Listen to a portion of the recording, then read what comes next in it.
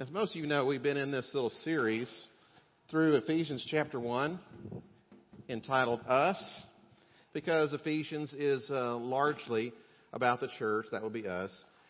And if you've been here in this series, you'll know that the reason there is an us, the reason us happens to be so special is because of Jesus. I mean, our being blessed with every spiritual blessing in the heavenly realms, our living to the praise of His glorious grace, our being adopted into His family as His sons, our being chosen, our having been lavished grace upon us with all wisdom and understanding, all of these things and others, our living holy and blameless in His sight, all that's because of Jesus. It's all because of Jesus, who is our head, who is our source. And so what we want to do today is spend some time before we start talking about the lasting glory that He's given to us. I want us to talk about the gloriousness of our head, who is Jesus Christ. Last week, we kind of talked about the plan a little bit, about how the grand plan at the heart of it is this desire on God's behalf to bring all things in heaven and on earth together under one head, even Christ. But today I want to focus on the headship in particular before we get to the glory that He's given to us. And so let's go ahead and stand out of respect for God who's speaking to us through His Word. This is Ephesians chapter 1, and we're going to be reading verses 9 and 10 to begin with.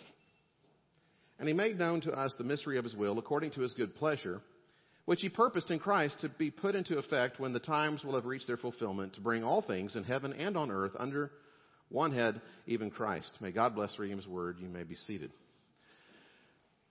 Again, we've been talking about the plan, but today I want to talk about the glorious nature of the head, who is Jesus, as we hammer home this really important image of us being the body under the head, who is Jesus. Because this image of us being under the headship of Jesus as one body together is so important, not just in what it teaches, but in what it doesn't. Because the image of us being a body under the headship of Jesus combats many false pictures of the church that a great many churches naturally hold. One false image is the church as a gas station where I come to get my tank filled. You know, on occasion I just need a little boost, and so I come in and I get my boost, I get a little inspiration, I get my tank filled, and I'm okay for another week. And if you're really spiritual, you're okay with coming in just like once a month because you've got a really good tank. And that's kind of how sometimes people look at it. I just get inspired and I get recharged so I can make it through another week with God. Sometimes people will come through and they look at it a little bit differently. They will look at the church as a theater, a movie theater, where maybe I can be entertained for a while. Or maybe it's just edutainment. But the idea is I come in wanting to disconnect from the world for an hour, hour and a half. Just kind of check into something else. I hope the seats are comfortable, and I hope I leave with a smile on my face in a way that I didn't when I came through the doors.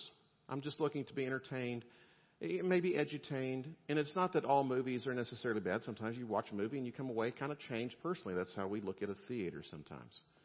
Others will have a view of the church that it's a drugstore that's there to fill my prescription for my pain. And we all have different therapeutic needs. Some of us, we just need a little massage. Some of us, we need some serious drugs because we've had one of those weeks or one of those years or one of those lives. And I just need to frame my pain and difficulties in an appropriate way so I can keep going. Others will look at the church as the big box retailer where I get all my needs met in one place.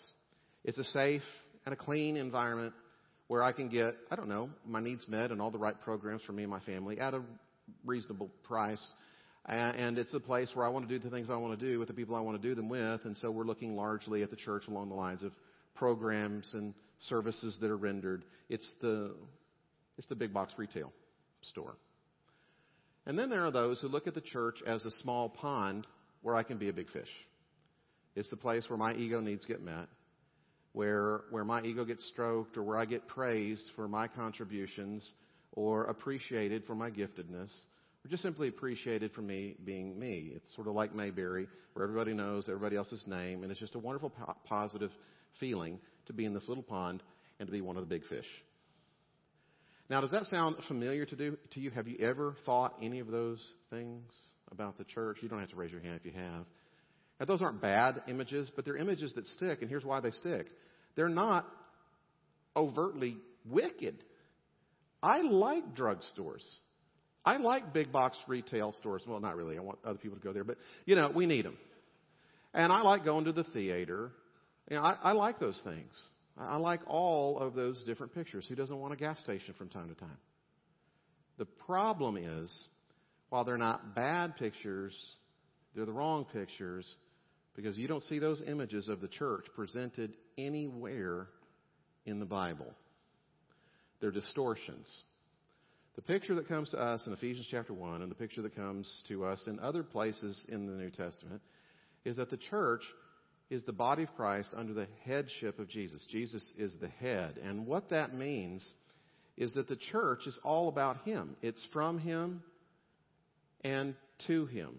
It's all about Him because He's the head. Jesus isn't the head because the body got together and elected the head. No, the head chose us and made us to be His body. It's not just that the head is there as authority, although authority is implied in the head. There's something more. Life is in the head. It's just all about Jesus. This is a little bit more plainly put over in the book of Colossians, another book that the Apostle Paul writes. And here's what it says. I love the way it's put there. The Son is the head of the body, the church. He is the beginning, the arche, the beginning, and the firstborn from among the dead. He's the start, so that in everything He might be the supremacy. That is to say that Jesus is the beginning, but He's also the place to where it all leads. He's the Alpha and Omega. He is the arche and the telos. He is the river that takes us, and He's the destination to which the river takes us. It's all about Jesus because He's the life of the body, because the life is in the head. One of the simplest ways to, put an end to the life of a snake is you separate the head from the body. Now, apparently the body of a snake will die a lot faster. The head will actually survive for about an hour. So if you ever happen to chop off the head of a rattlesnake, don't reach down and grab the head to throw it away. It's still alive because the life of the body is in the head. And also the authority, because the authority, the direction comes out from the head to the rest of the body through the central nervous system.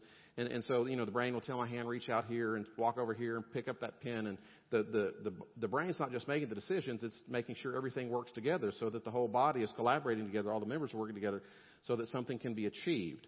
And so when we're talking about the headship of Jesus Christ, we're talking about He is our life. It's all about Him. And He is the director. Whatever He says goes. Whatever He teaches, we believe. Wherever He presses, that's where we follow because it's all about the head. We're the body of Christ under the headship of Jesus. Now, some of you are saying, okay, tell me something I don't know. All right, let's just kind of hang out on this image for just a second. When the New Testament presents the body of Christ, the church, as the body of Christ, where Jesus is the head, what the New Testament is communicating is that Jesus is saying, I choose to align myself with and operate uniquely through the body. Or let's put it up on the screen as I put it in my notes. Jesus Christ has chosen to operate through us, the church. It's not just that Jesus says, I want to align myself with you people and I just want to partner with you people. What Jesus is saying is, I am choosing to operate in this world uniquely through the likes of you and through other congregations like you, others that are like us, which are the fullness of Christ, the body of Christ, the fullness of Him who fills everything in every way. Now, when we recognize this, here's what we need to ask ourselves. Here's the question. Since Jesus Christ is committed to His body, the church, why would I, as a follower of Jesus Christ, not be committed to the church? Or let me put it a little bit differently. I say I'm under the headship of Jesus Christ. He's my Lord and Savior. He's my head. But I don't want to cooperate with other people who cooperate with Him. I don't want to be a part of the body of Christ that's under the headship of Jesus. I just want to do my own thing. Is that even consistent? If you're under the headship of Jesus Christ, you're one of the members of the body. And that means you're collaboratively working with the rest of the body. But you say, I just don't want to work with the rest of the body who's working with Him. In what sense is Jesus actually really your head? If Jesus loves the church, should you love the church? Since Jesus is building the church, should you be building the church? Since Jesus is directing the church, how in the world can you be directed if you're not collaborating with others whom He's directing? If you're under the headship of Jesus Christ, you're going to be a member, an active member of the body. Now, this stands in contradiction or distinction to all those other images that we just ran through, the gas station and the theater and I don't even remember what all The gas station, theater, help me out here. Drugstore, very good. Big box store, small pond. You know what's wrong with all those images? They're all about me. Fill me up. Serve my needs. Give me the programs that I want. Anesthetize my pain. Entertain me. Make me feel better. I'm at the center of the whole deal. And the other problem with all those images, there's not a whole lot of action there. You're just a recipient. When you're thinking about a body, what comes to mind? Movement. Action. Submission to the head. You say, I'm just under the headship of Jesus Christ, but I don't do anything and I don't cooperate with other people. I would just kind of wonder, are you really operating under the headship of Jesus Christ? Come on. Now, I understand what a lot of people want to do. They want to say, well, I just want to operate independently. Can't it just be me and Jesus? Can't I just do my own thing for Jesus? Well, I know that that's what you want to do. But just because you want to operate independently, does that mean that Jesus wants you to do your own thing for Him? You say, Ernest, well, that just sounds so limiting that I have to cooperate together with other people in the body of Christ. That sounds so limiting. Well, maybe it is limiting, but that's how Jesus did it. Jesus limited Himself to the body. He tied Himself to the body so tightly that it's like the relationship between a head and the body.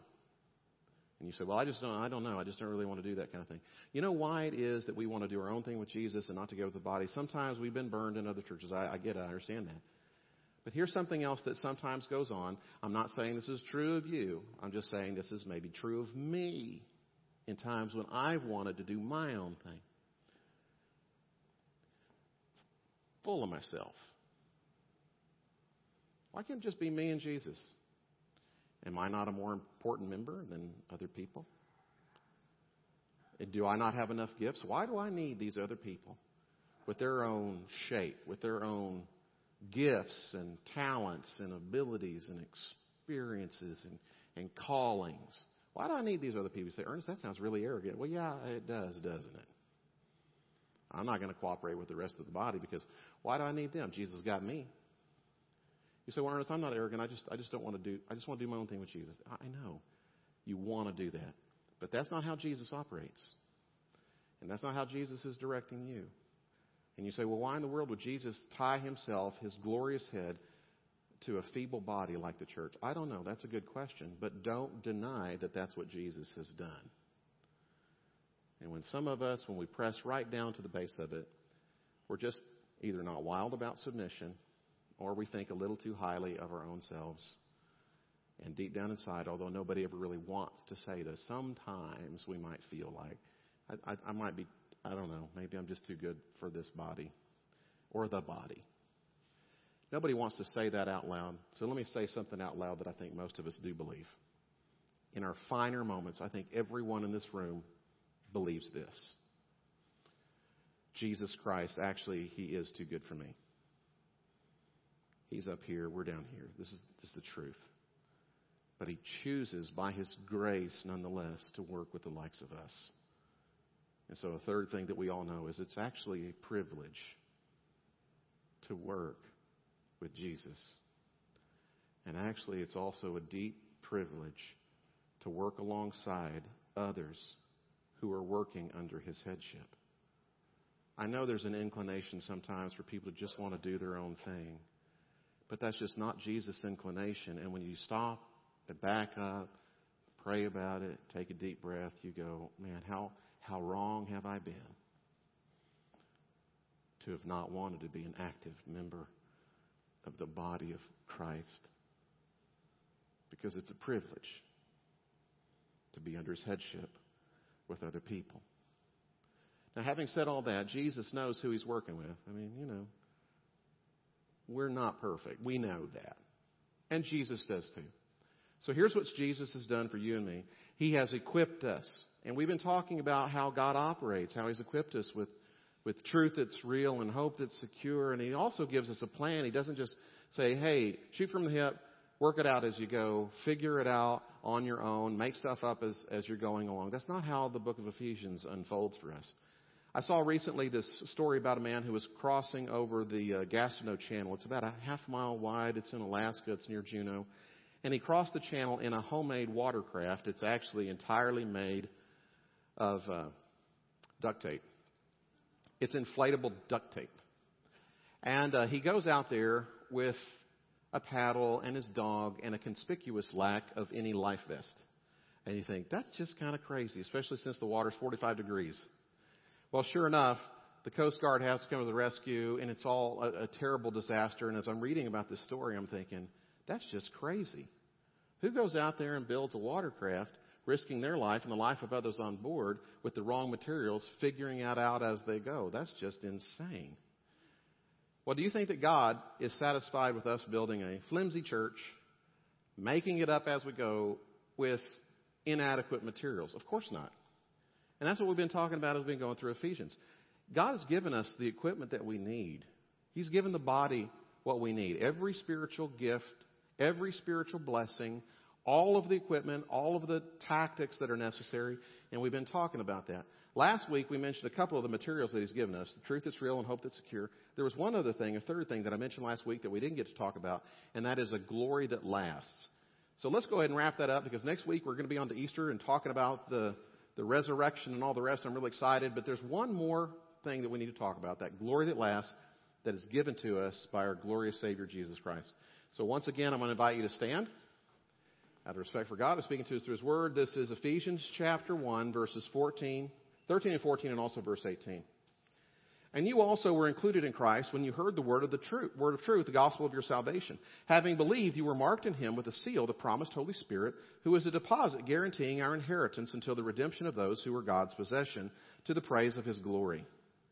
I pray also that the eyes of your heart may be enlightened, in order that you may know the hope to which He has called you, the riches of His glorious inheritance in the saints. May God bless the reading of His word. You may be seated. Now in verse 14, it talks about how we are His possession. And then in verse 18, it talks about how we are actually His inheritance. We're not just any possession. We are His inheritance. Do you know what the inheritance is? Your inheritance is what makes you feel rich. Your inheritance is the one thing, if there's a burning building and you've got to go in and there's one thing you got to grab, it's your inheritance. It's what makes you feel wealthy. It's what makes you feel blessed.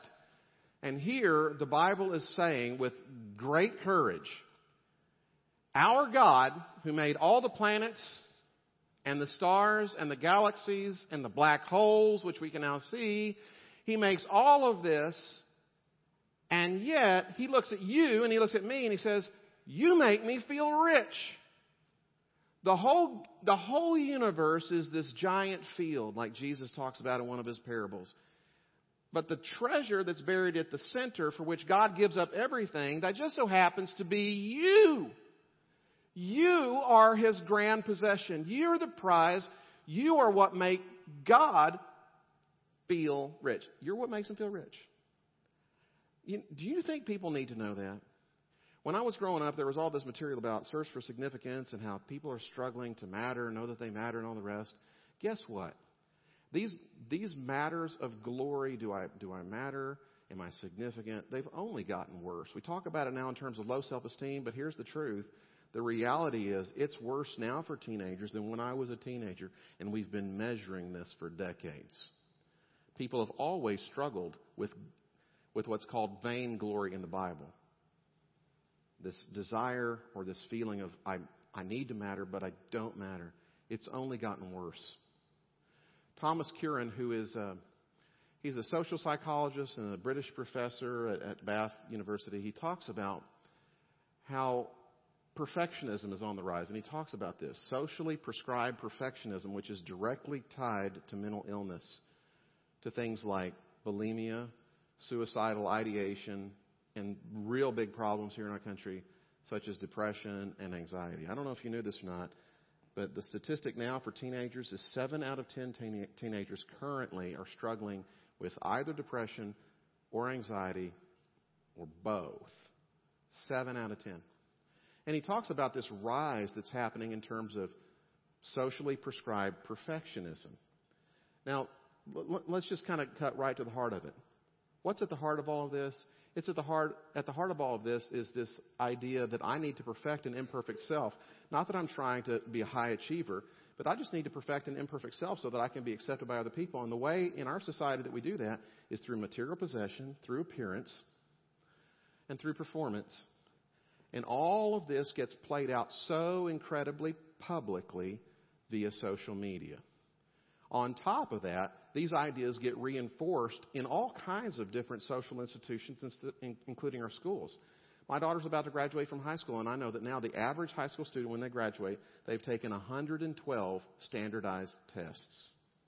That doesn't include all of the other metrics and rankings and percentiles along the way that have been used to sort of categorize our teenagers in accordance with levels of imperfection. On top of all that, we have advertisers that are preying on insecurities, building up these insecurities. And in addition to all of this, everything being played out on the public scene, again, you've got being communicated to people because of their lack of involvement in churches and because of the wrong kind of role models. Here's how you perfect the imperfect self: material possession, appearances, and performance. And at the end of the day, we've got a bunch of teenagers that are stuck in what used to be known as a Greek hell. Let me explain what I mean by this. Just imagine yourself constantly trying to strive to the peak of achievement. You're climbing this mountain of achievement, and you're not going to stop until you get to the peak. And then you get to the peak, and you discover it's a false peak. It looked like it was the peak, but it wasn't the peak. And then you keep going to the peak, and then when you get to the actual peak, you discover there's other mountains to climb. And I have to keep going. And so it's up and down and up and down and up and down. In Greek ideas, in Greek philosophy, there were these gods that condemned Sisyphus to a hell of sorts, rolling the stone to the top of the mountain, only for it to roll back again, rolling it to the top again, only to have it roll back again, and caught in this perpetual state of futility, always working, but actually never getting anywhere and knowing they're never going to get anywhere, working and working and working, and never actually changing a thing. And this sort of hellish perfectionism is only getting worse in our society. In 1989, it was 9% of the teenage population that reported what would be considered clinically significant levels of socially prescribed perfectionism.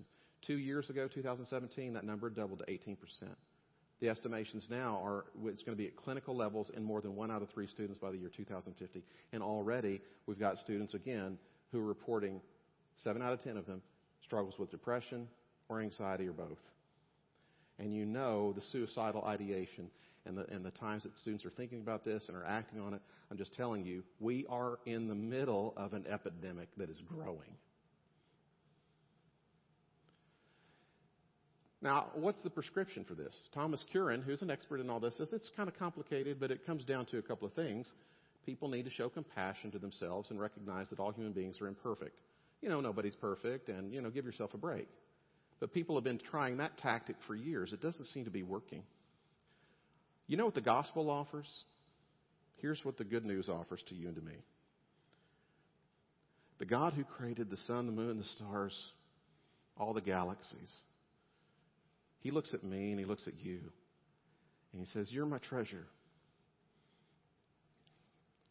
You make me feel rich. I gave up everything for you to get the whole field just for you."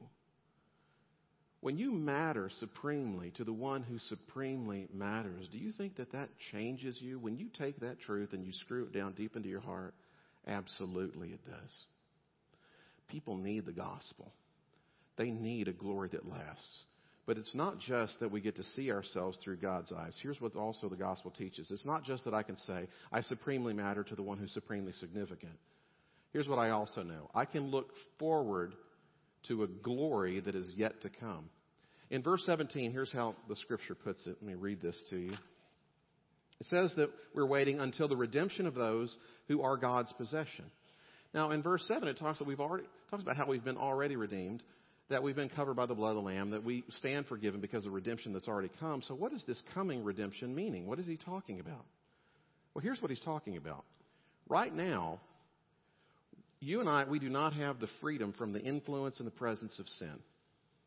But we've been set free from the penalty of sin and the consequence of sin because of the redemption that has already come.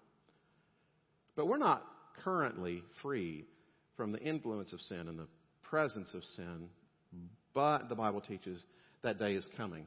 Here's how it's put over in Romans chapter 8, verse 18 and following. For I consider that the sufferings of the present time are not worth comparing to the glory that is going to be revealed to us. For the creation eagerly waits with anticipation for God's sons to be revealed. The creation itself will also be set free from the bondage to decay into the glorious freedom of God's children. Not only that, but we ourselves who have the Spirit as the first fruits, we also groan with ourselves, eagerly waiting for adoption, the redemption of our bodies. Now, what's that talking about? What that means is on the last day of history, a glory will descend so powerful, so transforming, so beautiful, that the blast of the beauty of this coming glory will blow away all that is wrong with this world and make all things right. There is a glory coming down into you and into me where the good work that God began in Christ Jesus will have been carried out to completion, and we will be remade into the very image of Jesus Christ. Looking at us will be like looking at the Son in all of His glory, and the blast of this glory will be so tremendous that the fallout from it will undo all that needs to be undone, that every wrong will be made right. So that this world has no more death or decay or suffering or disease or imperfection. It's like a new dawn or the ultimate spring is coming. And so as a Christian, here's what I know because of the gospel. I can say, because I know this is true, God, you look upon me as your ultimate treasure. But what you're seeing in me now, you're going to turn into an actual reality. You are going to make me like your Son, Jesus Christ. I don't know how long it's going to take. I'm not exactly sure how this is going to occur. But I know that the good work you've begun in me, you will carry it on to completion. Your glory is going to descend upon me to the point where I will even have a glorified body. I will be set free not just from the consequences and the penalty of sin. I'm going to be set free from its very presence and power in my life. God, I see how you see me, and I also see what's coming, and I know that you're not done with me yet. When I know that I am down, when I am down on myself, when I'm down on a situation, I can remind myself of how God sees me, and I can look forward to what is yet to come. You think the world doesn't need that? People who are stuck in this Greek hell of rolling the stone up only to have it roll down again, recognizing they're never going to perfect an imperfect self, and they're never going to be accepted by others the way that they want to be accepted, and they're never going to accept themselves the way they want to be accepted. But there's ultimate acceptance in God, and there's an ultimate perfection yet to come because of the promise that has come to us through Jesus Christ. The glory that matters makes all the difference for you and for me, and the world needs this. In fact, they're dying for a lack of it.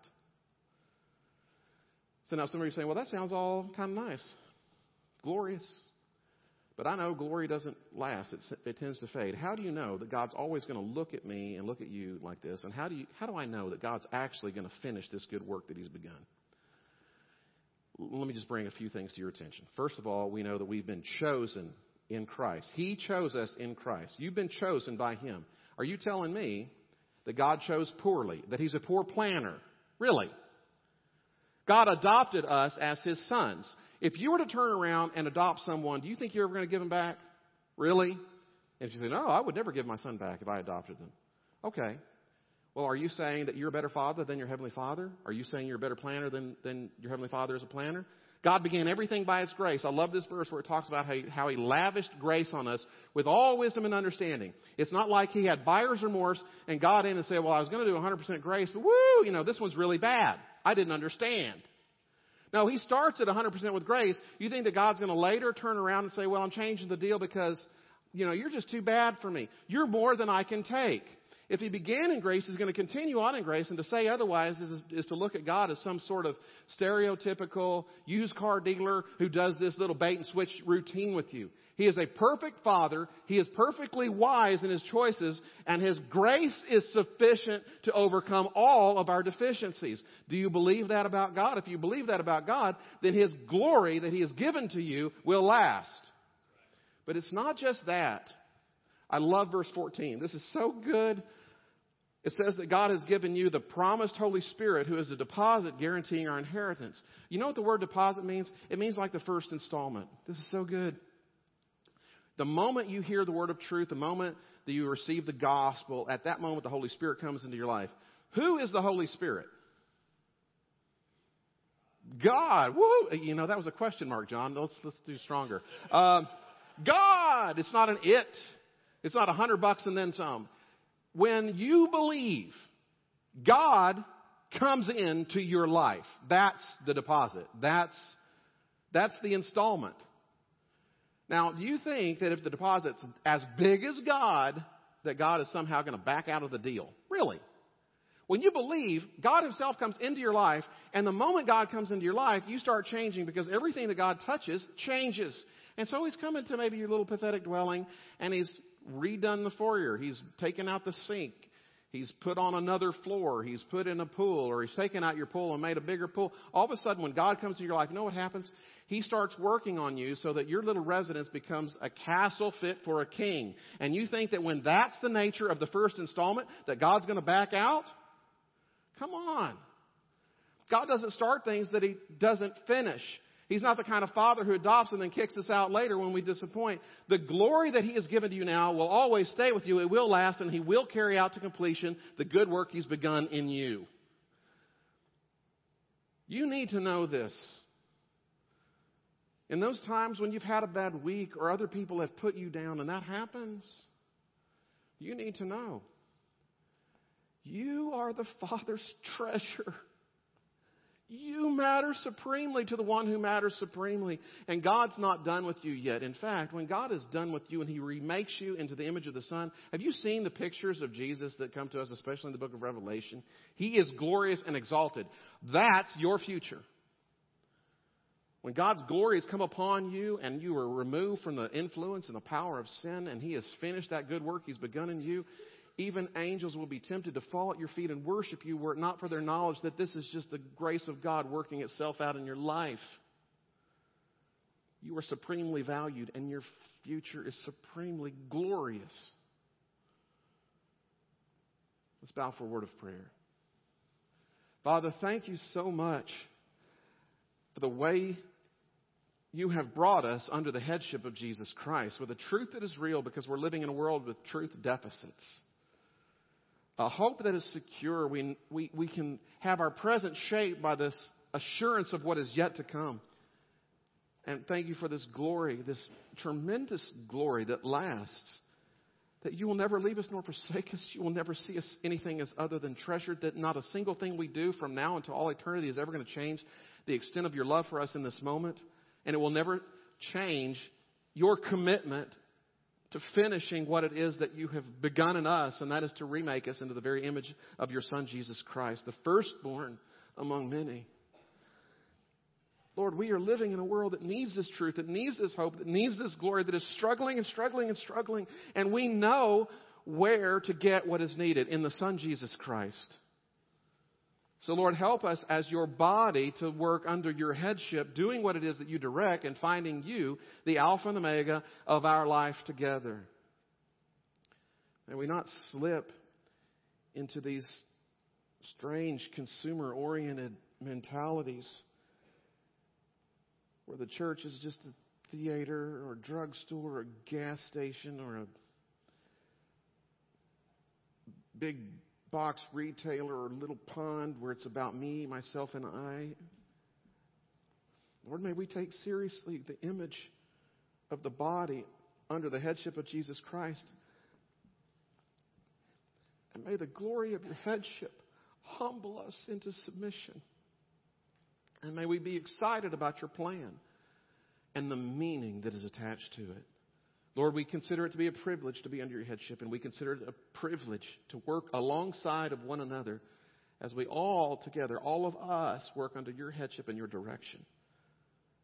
May you do extraordinary things through us, but all to your glory, that in all things you might have the supremacy. And we pray this in Christ's name. Amen.